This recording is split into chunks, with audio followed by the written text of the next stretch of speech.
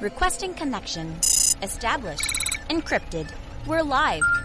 The show you've been asking for. Advice, technology, and community. Linux first, all others second. This is Ask Noah.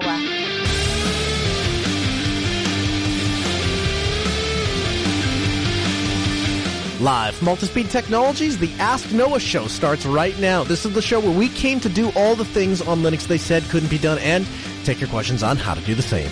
The phone lines are open this hour to be a part of the program. It is a free call, 1-855-450-NOAH. That's 1-855-450-6624, or send an email to live@asknoahshow.com. My name is Noah. I am your host. Delighted to be here with you as another episode of the Ask Noah show kicks off this hour. Joining me, my co-host, Steve Ovens. Welcome into the program, my friend. Hey, Noah. I'm looking forward to having some Linux clear away some bad vibes for me this week. Oh, my gosh. So let's talk about this weekend a little bit. Not the bad vibes, the good part of the vibes that came before. Anyway, so made a trip down to South Dakota. And prior to that, tell me if this is an accurate summation of our conversation. Steve goes, I'm moving to the U.S. I have some concerns. I want to move into this house. I want all the technical things. You automate and install wires all over houses. I've got the home automation part down. Here are some of the other projects that I just don't really have time to dig into myself. Can you put something together? And I said, sure, I'd be happy to do that. And then one work project after another work project after another work project. Finally, we roll around to last weekend where I finally make it down. And I get there and I go, Steve, what are your expectations? And Steve says, I don't really have any expectations. I told you what I needed. Now you just, I guess you show me what you think we should do, and we'll kind of go from there. And so we started with an ideal list where we would like to get Steve's house. And then we laid everything out kind of in order of priority. And then as we went through the project, just kind of morphed as certain things became more available. So we started with structured wiring, and the goal was to get, first of all, is that an accurate summation of how we got to last weekend? Yep. I mean, there was several months of dialogue in between where Noah was pulling his hair out for various reasons, and I was only one of them. Yeah, that's accurate.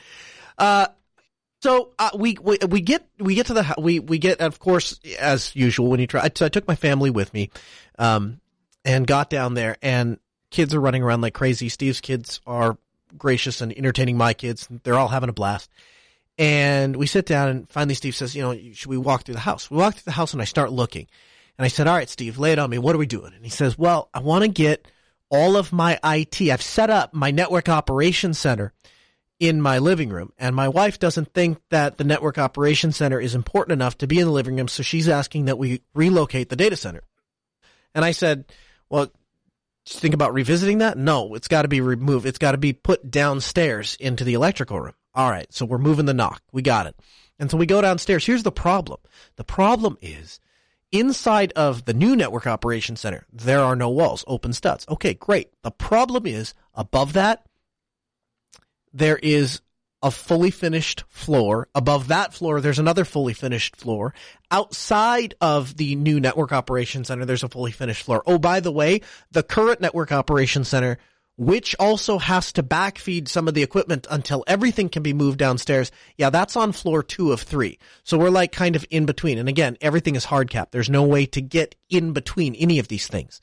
And so we're sitting there and we're looking. And the plan that we eventually landed on was to run flexible conduit out of the new network operations center into Steve's garage. Then on the surface of the garage wall, we ran straight up into the attic. And once we were in the attic, then we could spider out and drop back down where we needed to drop down. So, okay. Plan looks all right. So Saturday morning, come over and we sit down at Steve's desk and we outline exactly what we think we're going to do and how we think we're going to do it. We run over to the store. We get various materials that I didn't bring with me, and we get the flexible conduit, and that actually got up into the attic fairly quickly. And then we go out on Steve's driveway, and we measured where we were going to need to get cables to, and so we figured that we needed about 160 feet of Cat6 cable to make all of the drops that we needed to make. And so from the central place that we were going to come up. So we go out and we're trying to measure out 160 feet of cable. Well, guess what? This is a residential house. You can't just drape that out over the living room, it would never fit.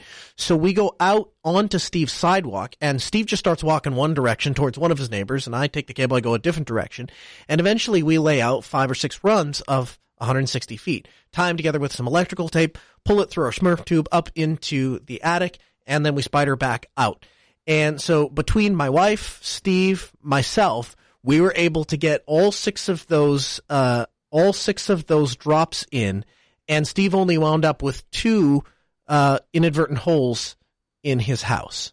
So I thought that was fairly well played out for having, like, what did we have? We started, I think, with like 7 hours to get the whole project done, and we made pretty good time and got some pretty decent progress. Yeah, I think so. I want to say thank you to Sarah, who was an unexpected participant here. I didn't anticipate that she would take time away from visiting to come crawl through the ceiling. But one of the things I didn't tell you, Noah, was one of my neighbors came by while you were inside, and I have this problem where I have to fight my smart aleck bone, right? And so he comes by, he walks down the sidewalk. He's like, "Hey, Steve." I'm like, "Hey." He's like, "Cable?" "Yeah, cable." "Running cable in your house?" "Yes, I'm running cable in my house." Like, you're a neighbor and I barely know you. I can't really. No, I'm not running cable. I just felt like taking up the sidewalk today. Yeah. It's just my Saturday morning activity. I like to sit out on one side of my sidewalk and watch Cat 6 just sprawl every which direction. It's very therapeutic for me, cathartic. No, but yeah, no, we got the job. We got at least the structural wiring in the upstairs done. So there's still some more work to do. And so there'll be a part 2 and probably a part 3 and part 4.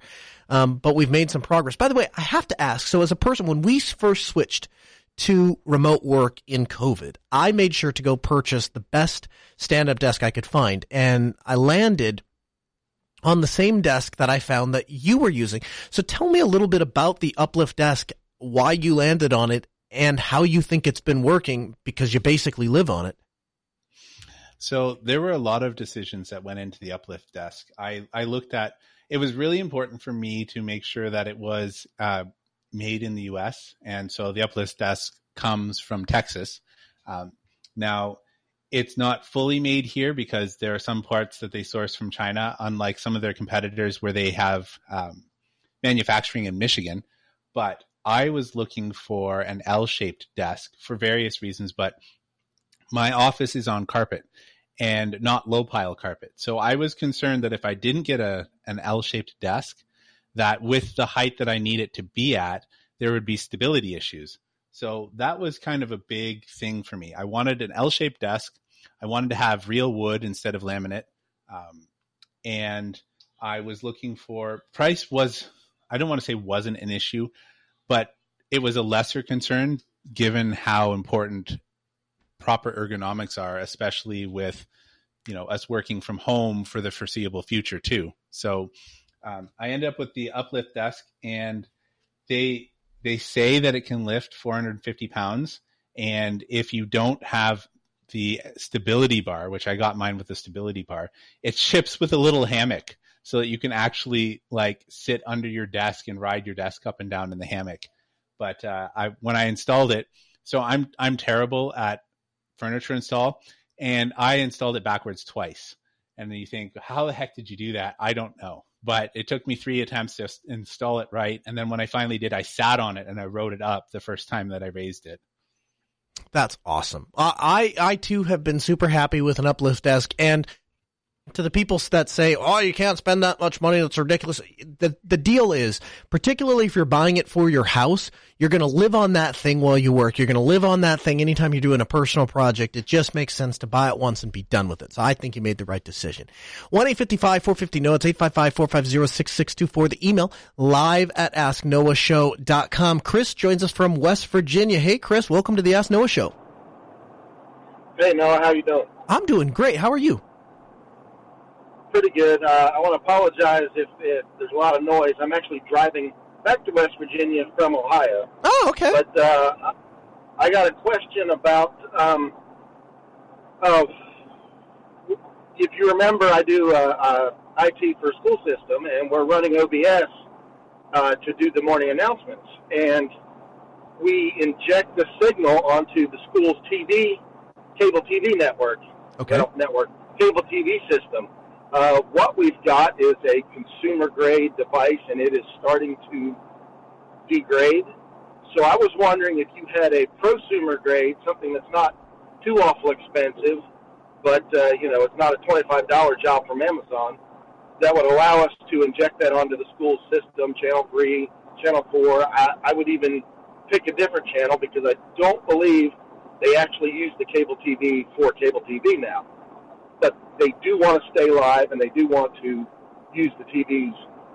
So I'm hoping you have a good suggestion for me. Yeah, I'll give you a couple of suggestions. So suggestion one, so the direct answer to the question that you're asking is to use an RF modulator. And the company that we've typically used for this is a company called Cabletronics, Cable Tronix. And so I'll throw out the SAW860. It's a 4-channel RF modulator, just as an example. Now, they make everything from 2 to 103 channels. So you're going to be able to accomplish what you need to accomplish. And really, probably for what you need, you could probably get away even with the 2-channel model, because really, as long as you got a single channel, you're probably good. But so in the way that an RF modulator works, for those that aren't aware, is you're going to feed the digital video signal into the RF modulator, and then the RF modulator is going to inject that signal in as if it were a cable TV station. And so when you tune to, for example, channel 47, if you've programmed your Cabletronics RF modulator to send the video signal on channel 47, then any TV you turn on in the school that's wired into the cable TV system to 47 is going to see it. Where that starts to fall apart, not so much an issue anymore, is if you have existing cable TV that's running in, obviously you need to choose a channel that isn't currently in use. And so with a lot of places moving over to digital systems, that means that if your TV doesn't support an analog channel tuning, then you're going to have a digital RF modulator, and those are a little bit more expensive. Here's what I would do. So that's one route that you could go. You could purchase an RF modulator, you could plug it in. It will be a way better version of what you have. It'll last you the rest of the time that you want to use it, and you'll have no issues. So that should answer your question. But let me, if I could be so bold, make another suggestion. So HDMI is the go-to video connector and video transmission technology for consumer-grade video. There is a professional version of HDMI known as SDI. And SDI can be run over the exact same cables, quad-shielded RG6 cable, that is typically used for cable TV systems. And so if you have RG6 quad-shielded cable TV wire that's running throughout your school to begin with, you can snip the ends off of those. You can put BNC ends instead of the Type F screw-on RF connectors. Put on some BNC ends, and then you can use a box known as a decimator, which is a little red HDMI to SDI converter. And what you'll do is you'll place one of those decimators, one on each end. Now you can get the really advanced one for like $300, which I'll talk about in just a second, or you can get the less expensive one that is like $100, and even the cheaper one is $149. It is the MDLX, and it's a bidirectional HDMI to SDI converter. But the beauty of these things is this: you output your video signal to either an SDI splitter or an HDMI splitter, and then each one of these runs you run as SDI out to the endpoint. You put these decimators at the other end to convert it back to HDMI, so you can plug it back into the TV. And what you've done, you've eliminated the 70-foot or 50-foot or whatever it is limitation of HDMI. You've eliminated any of the copy protection issues that you could potentially run into sending a video over over HDMI. And oh, by the way, you're reusing the same wiring that you already have in the building because it can run over your RG6 coax cable. And so you could potentially turn all of those TVs. That would be a much more robust solution, because in the RF modulator scenario, you are effectively scaling that video signal down to whatever the lowest common denominator that the TVs can tune to, and that the RF modulator can handle, and all those kinds of things. In an SDI scenario, you could potentially send 4K to every one of those TVs if you wanted to. So there'd obviously be an investment because the decimators, even at $149, I mean, if you're doing it, how many classrooms are in the school? I can see how that would get expensive. So if you want the answer you came here looking for, then I would check out a Cabletronics RF modulator. But if you're looking to get a little bit more fancy or if there's somebody out there that says, I want to do that the best way possible, well, that would be running SDI to every TV. This is the way that professionals get video signals from one place to the others with SDI. And so that's what I would recommend. So I'll have links for you for all of those devices in the show notes. You can read more, podcast.asknoahshow.com. Our second call comes in from James from Idaho. Hey, James, you're on Ask Noah. Good afternoon. Hey, I've been running against the portable pipe monitor problem. Most people are recommending the ridiculously high 2K, 4K monitors, 15-inch. I like to keep it in the 10 to ideal 13-inch, and those monitors, most of those are 12 volts, and the Pi is 5 volts. Do you have any suggestions? Unless I have to go to 12 volt relative, which means hand wiring a voltage doubler. So you want a common power supply for all of them? So what you're asking for is... It would be ideal. Ideal would be yes. And I like to keep the screen in the smaller range, not gigantic, and I don't need 2 or 4K display on something I'm going to use 2 or 3 times a year for just terminal work, whatnot. How about a 7-inch display? My eyes are not as good as they used to be, and I'm not so sure how that would look on when you're in desktop mode. Okay. Well, you're getting into the range of small. Okay. All right. Well, I'll start here. So there is a display made by the Sunfounder. I think that's the name. That's the brand. I'll have a link for you in the show notes. But essentially, what it is it is a Raspberry. It's designed to be a Raspberry Pi display, or a what do you call it? All-in-one. It turns your Raspberry Pi into an all-in-one computer. So it's the case. It is the display. It has, I think it even has like a little webcam that plugs in there, the whole 9 yards. But the reason that this case comes to mind, James, is because it's powered over the Raspberry Pi's USB bus. So you will provide power to the Raspberry Pi, and then the monitor will take power from the Raspberry Pi, power the monitor, and then of course it has an HDMI cable, so that's how it's getting the actual display signal out to the monitor. But it's a 10-inch display. It is 1280 by 800, and it's about $100. Does that sound like that fits the bill? Like I said, most of the people recommended for all these, 2 4K gaming portable monitors that are like, oh, eek, and really, nice, but it's like I don't need all that. Yeah. Yeah, no, 100%. And the other thing is when you get into that kind of here's the thing. Not that this is directly relevant to your question, but it's a good piece of information to gnaw on a little bit. I would invite anybody that's looking at purchasing a monitor of any size to consider the screen real estate to the size that we have. Now, Steve, I'm gonna drag you into this a little bit too, because you have 2K monitors. And when I see somebody that says, I bought a 32-inch monitor, I said, what's the screen resolution? 1920 by 1080? Okay, so you've taken what you could have seen perfectly on a 24-inch display, and you've just wasted 10 inches of screen real estate because you're not getting any more desktop real estate. You've just made the picture bigger. And by the same token, the people who come with these 4K 12-inch computers, it's like, my mouse is a dot. It looks like a pixel. How am I supposed to see that? That's ridiculous. And so there is a sweet spot. And when I was noticing your setup this past weekend, Steve, I noticed that you kind of hit it. 2K 32-inch, that seems to be right. You feel like you have a very large monitor. You also feel like you can split up some of that window space and you can get out there. When you start getting into what James is talking about, where you're looking at a 7-inch display or a 10-inch display, I don't know why anybody would first of all, I've never seen a 2K 10-inch display, but if you have a 2 or 4K display, you're not going to see anything at 10 inches. So backing that down to 1280 by 800, kind of like to see 1920 by 1080, but I can live with that. That makes some sense to me. That 24 inches and below, fine with 1080. Anything above that, and you should be at 2K, and then when you get much bigger than 30-some inches, I would say even 4K. But the reason I want to kind of drag you into that, Steve, you didn't buy 4K 32-inch monitors. Why? Largely because I found that at 4K, I was having to do the fractional UI scaling, and I just didn't need to tax my system for that.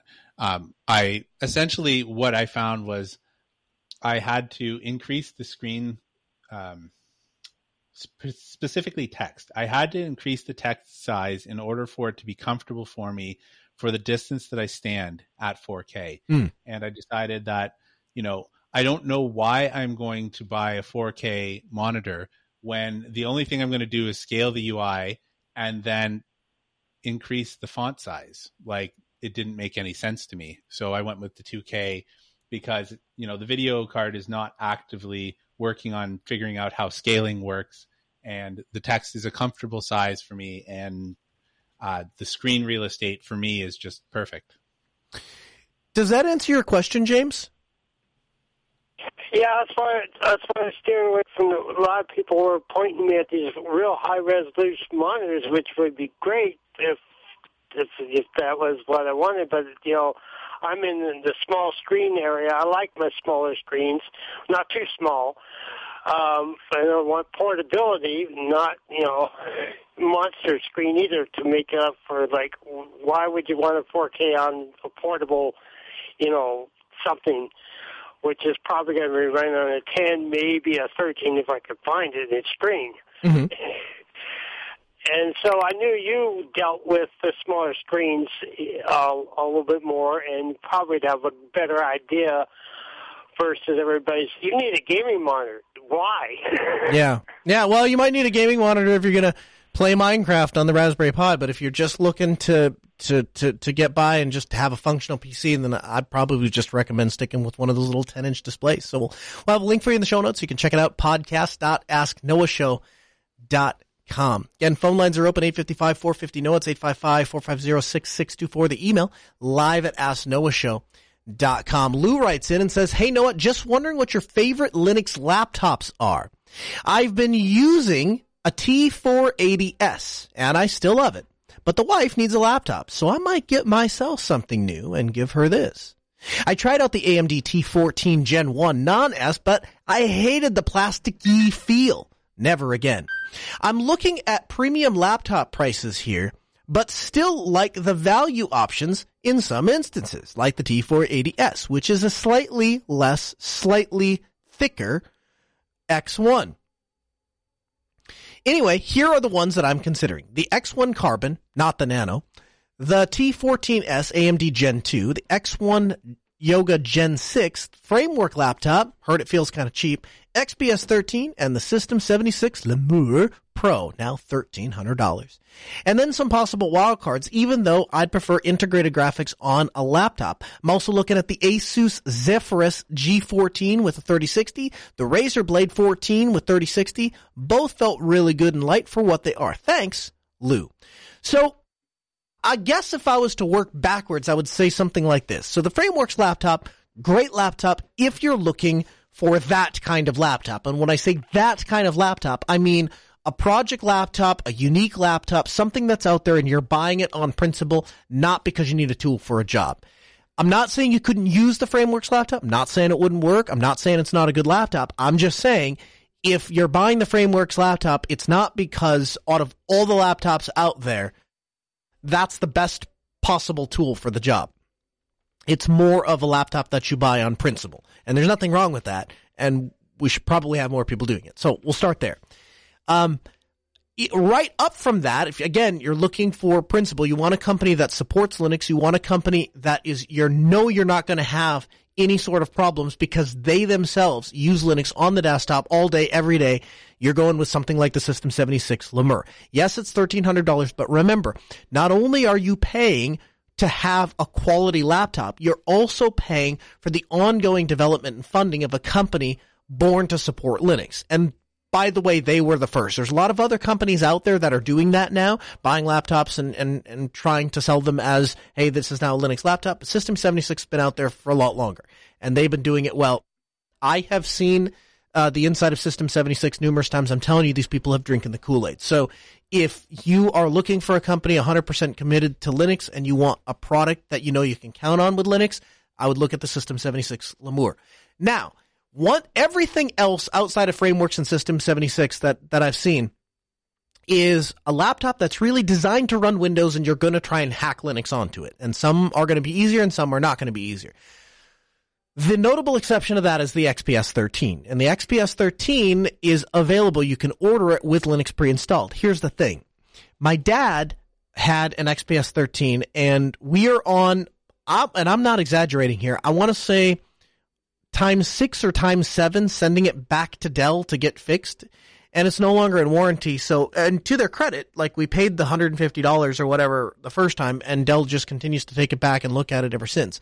But it's still not fixed, and so it's got to go back yet again. So I'm not sure if he just got a lemon or if they've had some problems with it. I know one of the guys that works for Altispeed has an XPS 13, and he's had no trouble with it. So from does Linux get installed? Does it work well? Yes, I have some concerns about the build quality. So that leaves us with Asus and Razer Blade. Razer Blade, I wouldn't count on any particular support on Linux. You might get it to work, but understand that's not what that company's focused on. It's not what the primary function of the primary demographics of their users are functioned on, and so you're kind of stepping out to left field. Asus usually has pretty good luck with Linux, but I've not used the Zephyrus G14 specifically.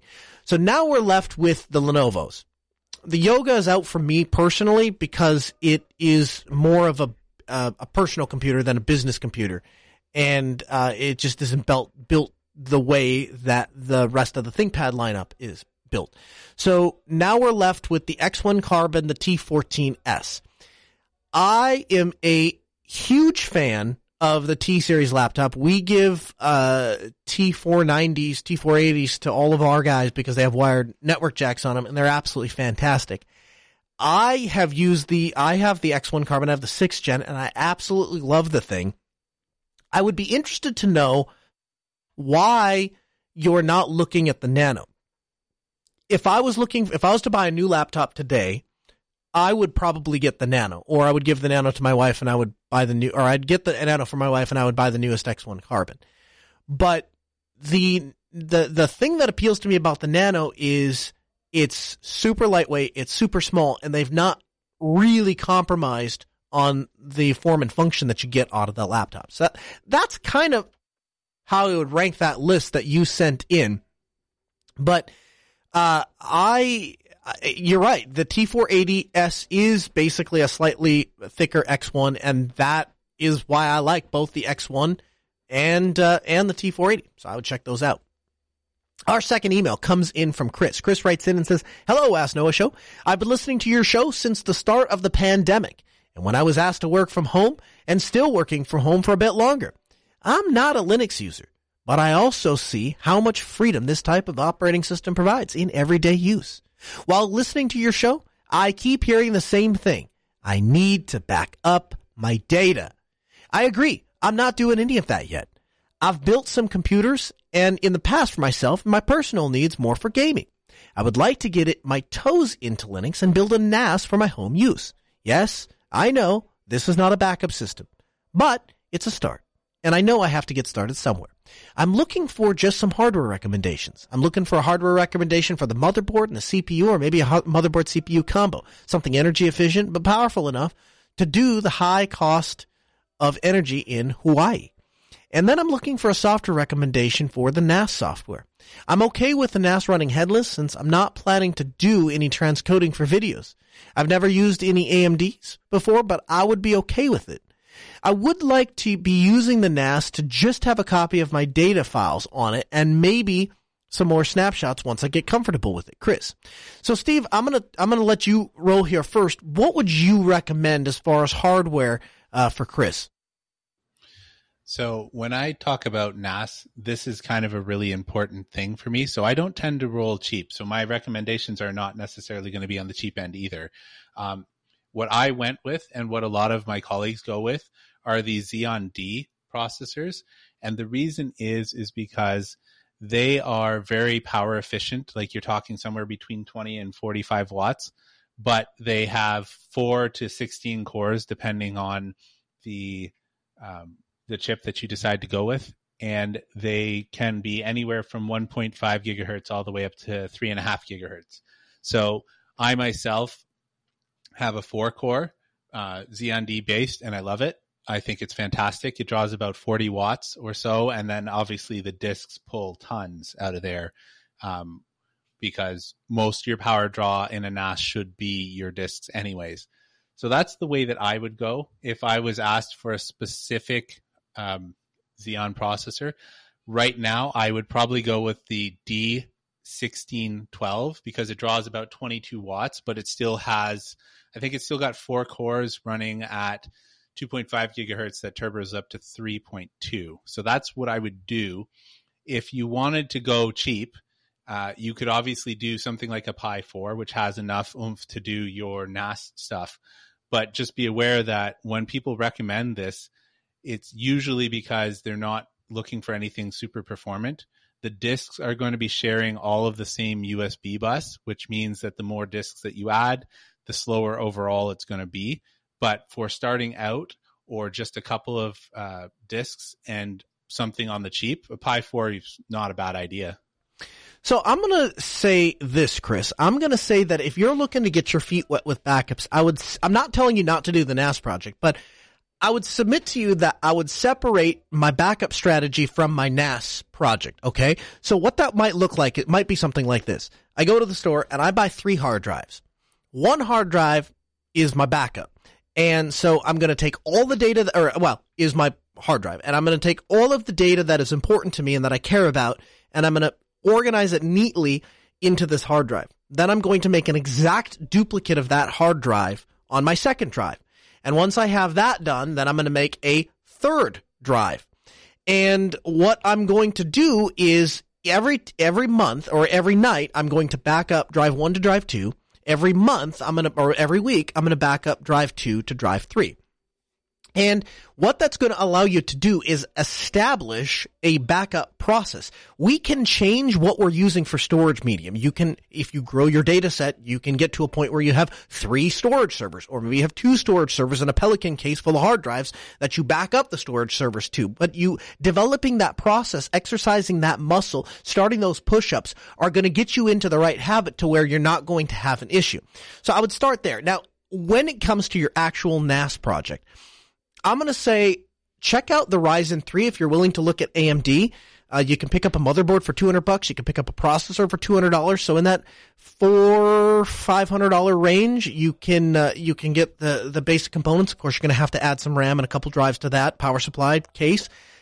If you're looking at cases, I might suggest you take a look at Fractal Design. I can't think of the name of it off the top of my head, but they've got one that one of my guys will show me today. AT Commander in the chat room, actually.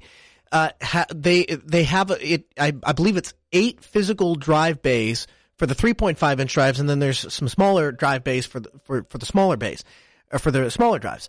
So you might consider going that route. And then when it comes to software, I'm always going to recommend something with ZFS. So there's a couple ways you can crack that nut.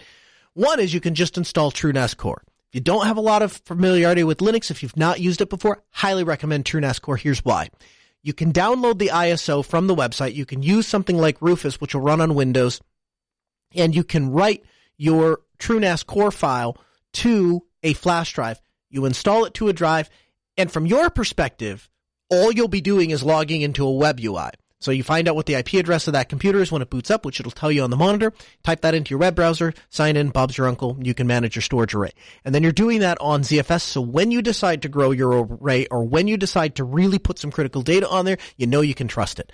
Now, because we have a good backup strategy in place, and because you were absolutely right that building a NAS isn't a backup strategy, now you're in a perfect position to really start loading that NAS up. Put all the critical data, put all the things in there that you want, and then sync those through the established backup process that you have.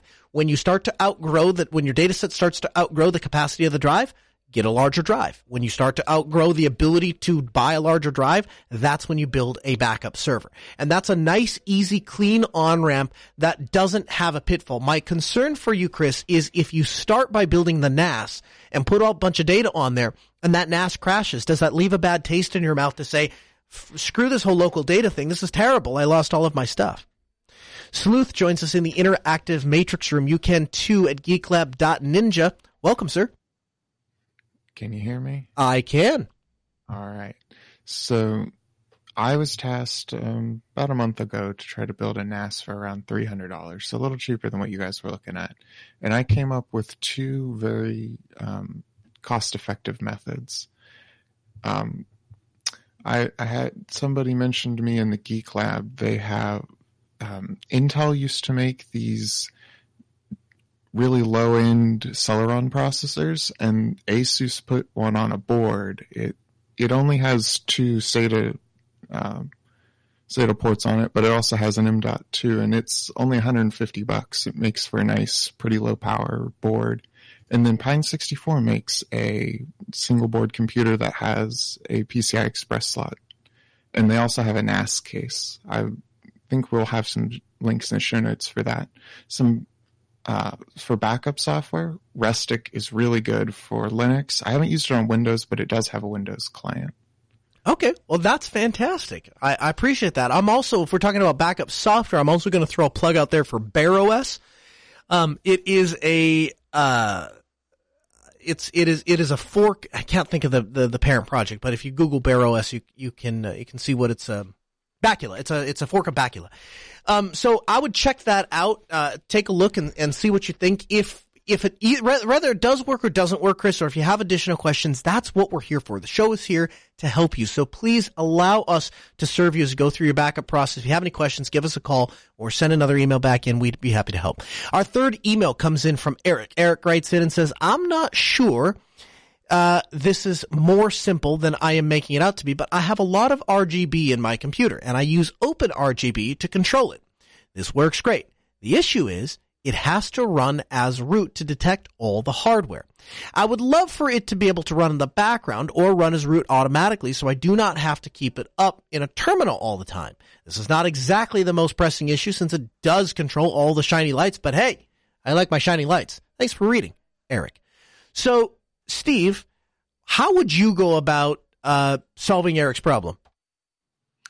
So I took a look at this, and this one is pretty simple to solve, I think.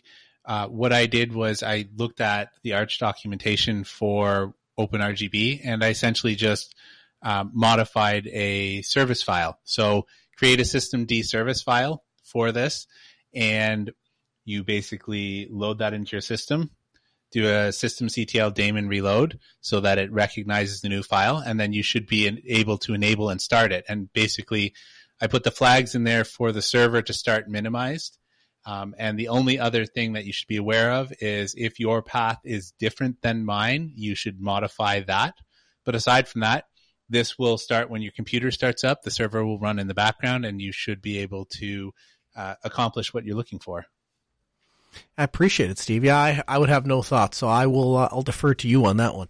855-450-NOAH. It's 855-450-6624. The email live at AskNoahShow.com. Our fourth email comes in from. I guess we don't have a name on this one. Right, user writes in and says, "Hey Noah, thanks again for your advice on setting up." Oh, Anthony, I'm sorry, I'm blind. That's why. Thanks again on your advice for setting up a Synapse and Matrix server. You were right. It was dead easy to set up and get going. The kids enjoyed it for a whole 10 minutes. But hey, I still have it up, and I learned something new. I noticed you guys have been talking about self-hosting email and discussing the pros and cons. What do you think of something like Helm Server? And so I got to be honest with you, Anthony. Neither Steve nor I have ever played or heard of Helm Server. So we're super thankful that you have played with it or have at least discovered it. And Steve, I think you did a little bit of digging on it. What'd you find? I just looked to see what it was made from. And essentially it's using Yocto Linux and Docker. And it's really interesting, actually. They kind of wove together Nextcloud for syncing. They got the standard postfix, Dovecot. They've got Duplicity in there. They also have StrongSwan for VPN. I thought that was really interesting. They've got LDAP for, doing your user authentication, and Spam Assassin. So it looked like a pretty interesting project, considering that they've kind of tying all of these pieces together. It looks like more like a suite like Zimbra as opposed to just straight up mail. Didn't have my microphone on. Yeah, absolutely. Well, that's very cool. We'll have to keep our eyes on that. But thanks for sending that in, Anthony. We really appreciate it. Our 5th email comes in from Baku. Baku writes in and says, "Hello, Noah, Steve, and all the listeners. Noah mentioned in the last episode he was looking for some sort of device for his drum notations. There's a device, an e-reader called the Padmu that just might fit the bill. And this thing is fantastic. I'm going to be honest with you. I was a little disappointed that it doesn't support color because my charts have color on them, and I find that kind of useful, but I might be able to get around that knowing that I'm using a device specifically designed for music notation. So thanks so much for sending that in. I really appreciate it. You can send questions to our question bot. That questions bot lives in the Ask Noah Show Geek Lab. So if you are watching the episode on YouTube, you might see from time to time that people write into the questions bot, and then that delivers those questions right to our face. By the way, you can send those questions all throughout the week. Sunjam asks, follow up to the previous discussion on the anonymous concerns over centralizing through matrix.org. How do we actually integrate our Matrix instance to P2P? We've previously joined matrix.org because it lets us bridge into proprietary Slack Discord channels. But if we set up a Matrix ourselves as a next step in migration, I'm wondering what the best way to decentralize ourselves. Say we move to exampledomain.com and host Synapse and Matrix element in our own building. What considerations must we make not to rely on matrix.org related identity and federation services? So, to a certain degree, this is easy. Peer-to-peer Matrix is not available yet. They are working on it. It's actively being developed. In order for that to work, the process is we need to move off of Synapse, which is essentially a Python script that runs a Matrix server, and into Dendrite, which is written, I believe, in Go, and is much more performant. And so that is step one. Once Dendrite is complete, and once Dendrite can do all of the things that Synapse can do at that point, then we can integrate Dendrite and an Element client all as one monolithic software package that you could install on your phone or laptop, so on and so forth. When we hit that point, that's when we can start doing true peer-to-peer Matrix. However, Matrix, the way that the peer-to-peer system works, the reason that you can go from one phone to another phone, the whole reason that works, that you can go from one designated island server running on a phone with a client, monolithic, to another one, is precisely because of federation. So we can't get rid of federation, but we want to move away from any of those centralized services. So we wouldn't use the identity services from matrix.org. And if you're going to federate, you might choose not to federate to matrix.org, because then they're getting copies of the messages. So you might whitelist that federation, so you're only sending messages to the other users that you want to communicate with. Now, if you want to step that one step back, like you wanted something that you could do today, you could spin up a Synapse server at exampledomain.com and just only invite your friends to use it and turn off federation entirely. And turn off discovery services entirely, and then simply not use those features, and you'll be able to talk securely to all of the people that are in your little cluster. Kapavik asks, what is the best way to use the new Mac Mini remotely from a Linux PC or laptop? I've tried VNC, but it felt very laggy. So VNC is always going to be laggy because essentially what it's doing is it's taking little pictures and it's sending it really as fast as it can across the internet back, and then trying to correlate an XY coordinate for your mouse on what to click on and text input, obviously. So from that perspective, VNC is never going to be great. Steve, you had a remote solution that you were using the other day. Was it RustDesk? Did I remember that right?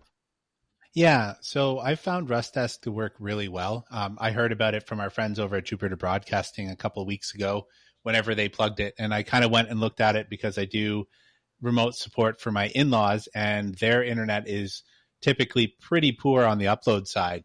So they do have clients for all of the things, including your phones. And I found it to be quite good. So you could run your own server, or you could just leave it running. So what happens is my sister-in-law will just leave it running. She'll say, I have a problem. She knows to open up RustDesk. I have the password for it. And essentially, whenever I get around to it, I just open up RustDesk on my side, put the password in, and I, help her out that way. So I found that actually be a really good low latency alternative, especially because it's been solid whenever you've got any kind of upload channel. Thoughts on using it on Mac OS? Well, since it has clients for literally every OS that is considered mainstream, Windows, Mac, and so on, they have the binary downloads right on their website for that. So you don't even have to go to GitHub and build it or anything. Oh, that's fantastic. So RustDesk, we'll have a link for you in the show notes, podcast.asknoahshow.com. Our pick of the week this week is, I don't know how to pronounce this, but RPI Serve. It's designed to be a simple, no reason to fiddle with any sort of coordinates or detailed configs layout display system for a Raspberry Pi. Now, we've talked about Pi display cameras before, and that's previously what we're using at Altispeed Technologies when we have a client that says, hey, I've got, 8, 12, 16 cameras, something like that, and I want them all to just show up on a monitor. The way we've done that is with Pi display cameras. Well, I don't know if it's a fork of the project per se, or they just kind of similarly based it on the original code base, but the new project is RPi Serve, SURV, and it's designed to be a simple to use, no need to fiddle with coordinates or detailed layout configs system. The problem with Pi display cameras was, not problem, but just a challenge.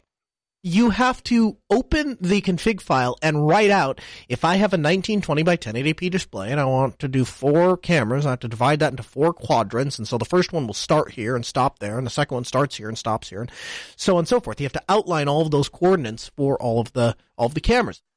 So the more cameras you want to fit in there, the bigger the layout, the more of a hassle it is to write out that config file. Additionally, when cameras go offline, it becomes problematic. And so we used to get service calls every once in a blue. It was pretty good. I'd put it at like 95%, but every once in a while we would get a call and they'd say, hey, camera went offline. We have to go restart the thing, and it would come back up. Well, no more.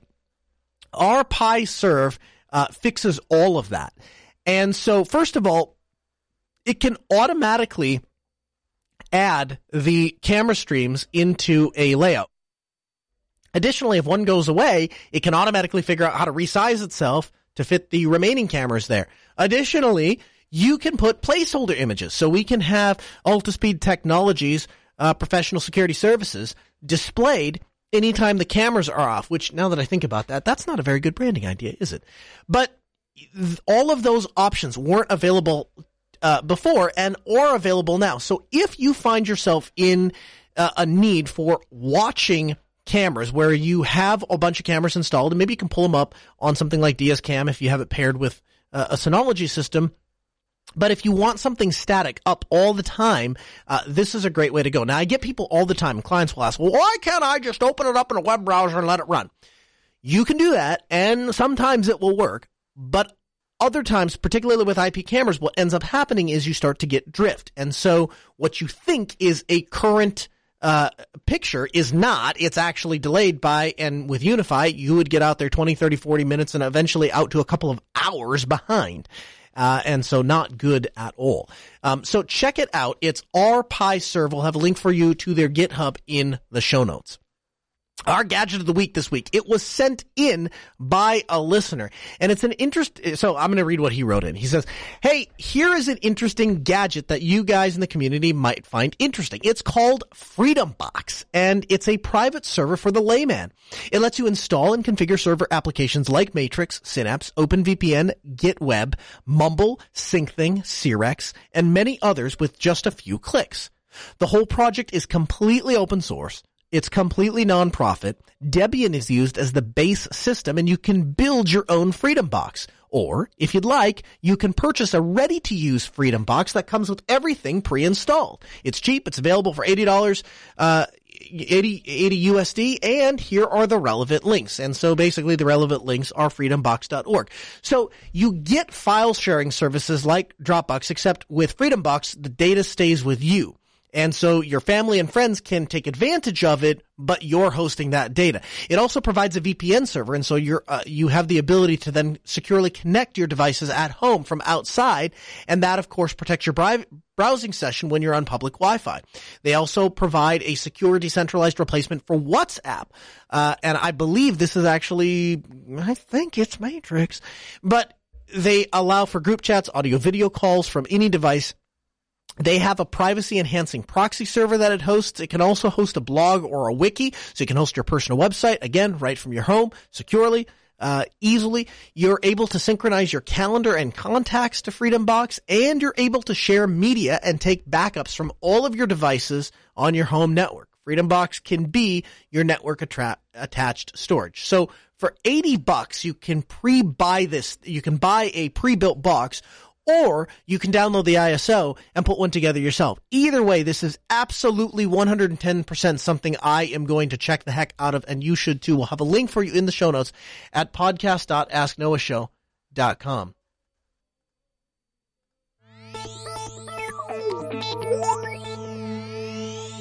In the news this week, Nextcloud and TrueNAS are working together. Nextcloud, the company behind the world's most deployed on-premise content collaboration platform, and IX Systems, developers of the industry's #1 open source storage platform, that'd be TrueNAS, announced a partnership to bring the full suite of Nextcloud Hub features to TrueNAS. Tens of thousands of TrueNAS systems are already run on Nextcloud and have the availability of a supported, well-integrated offering that will give a larger organizations more confidence to deploy. Now, Frank Karlachek says that as self-funded companies that share a strong interest in open source philosophy, Nextcloud and TrueNAS are natural partners. TrueNAS is going to offer the full Nextcloud Hub experience with files, groupware, talk, collaboration online-based Office document editing. TrueNAS users will be able to gain immediate access, easy, efficient document storage, sharing real-time collaboration, communication, expandability with over 200 integrated Nextcloud apps. Unlike traditional cloud productivity suites that you might see from Google or Microsoft, all your data is maintained within the user's private infrastructure and isn't accessible to anyone else. Additionally, both Nextcloud and TrueNAS provide an extensive layer of security with compliance capabilities, which means that your storage capability can be scaled without any per-user restriction or additional license fee. Translation: This is the marriage made in heaven for somebody who wants to host their own infrastructure but doesn't want to lose any data and needs two companies that can work together in a cohesive fashion to take two open source projects and put them together and make something like this work. And so you have enterprise storage needs. You have the ability to run something on ZFS where your data is going to be safe and secure. And then you pair that with something like Nextcloud, so you get all of the cloud-like functionality without having to give up any of the privacies. This really is a match made in heaven. Now, a couple of things occur to me. So first of all, it occurs to me that up until recently, I've not really given TrueNAS a good solid review for running apps. I trust TrueNAS implicitly when it comes to where do I need to store my data, and I need to put something there. I need to know that nothing is going to happen to it. I think TrueNAS is fantastic. It is absolutely virtually unchallenged there. ZFS just does that well. But when it comes to actually virtualizing application or virtualizing machines and running software, that's where I've not really put TrueNAS to the test. And so as agreements like this start coming out, and some of this stuff starts to surface, I have to start thinking, hey, this might be something we have to dig into and look at a little closer. So congratulations to the partnership. I think it's a fantastic idea. I look forward to taking advantage of that. Firefox Suggest is now and I'm going to put using my air figure quotes here, feature that serves as a trustworthy guide to the better web, finding relevant information and sites to help you accomplish your goals. Steve, I just have to ask, what do you think about Firefox having suggestions when I type stuff in my search bar? Yeah, I'm not sure. I kind of highlighted this one, and I also used kind of quotations when I was putting our notes together, like it's going to be used from trusted partners. This kind of gets my spidey senses going, if you know what I mean. I immediately thought, oh, this can't be that good. I looked at some of the results with it. it's honestly, they put their results are very clearly labeled, and they're down on the list. Like they were, I don't know, 5 or 6 suggestions down. And they claim that no new type of data is collected, stored, or shared. So while I am not the biggest fan of these sorts of things, you know what? I can kind of live with this. It's opt-in. It's at least currently, it is well denoted which ones are Firefox's suggestion, and they're fairly far down the list. So all in all, not terrible. That's kind of where I came down with it too. They go as far as to have a section to say how to tell if you've opted in to improve results, because they do have a where you can send your results to Firefox and then they analyze them and all of that. But they claim to do it in a privacy respecting way. I've not looked into exactly how that works. It's kind of disappointing that that's kind of where we're at with web browsers, that your choice is basically use the people who actively admit to taking all of your information, or use the people that try to do that as sparingly as possible. But there just isn't a browser that I can use where it just lets me go on the internet. And that's kind of disappointing. So if you have a recommendation for one, send it in. live@asknoahshow.com. We'd love to hear it. Hey, the music in our ears, that means we're out of time, but that doesn't mean that the show comes to an end. In fact, the entire show and its back catalog is available at podcast.asknoahshow.com. I invite you to check that out. You can follow us on Twitter at AskNoahShow. That guy's at Linux Evans. I'm at Colonel Linux. We'll see you next Tuesday, 6 p.m. Central.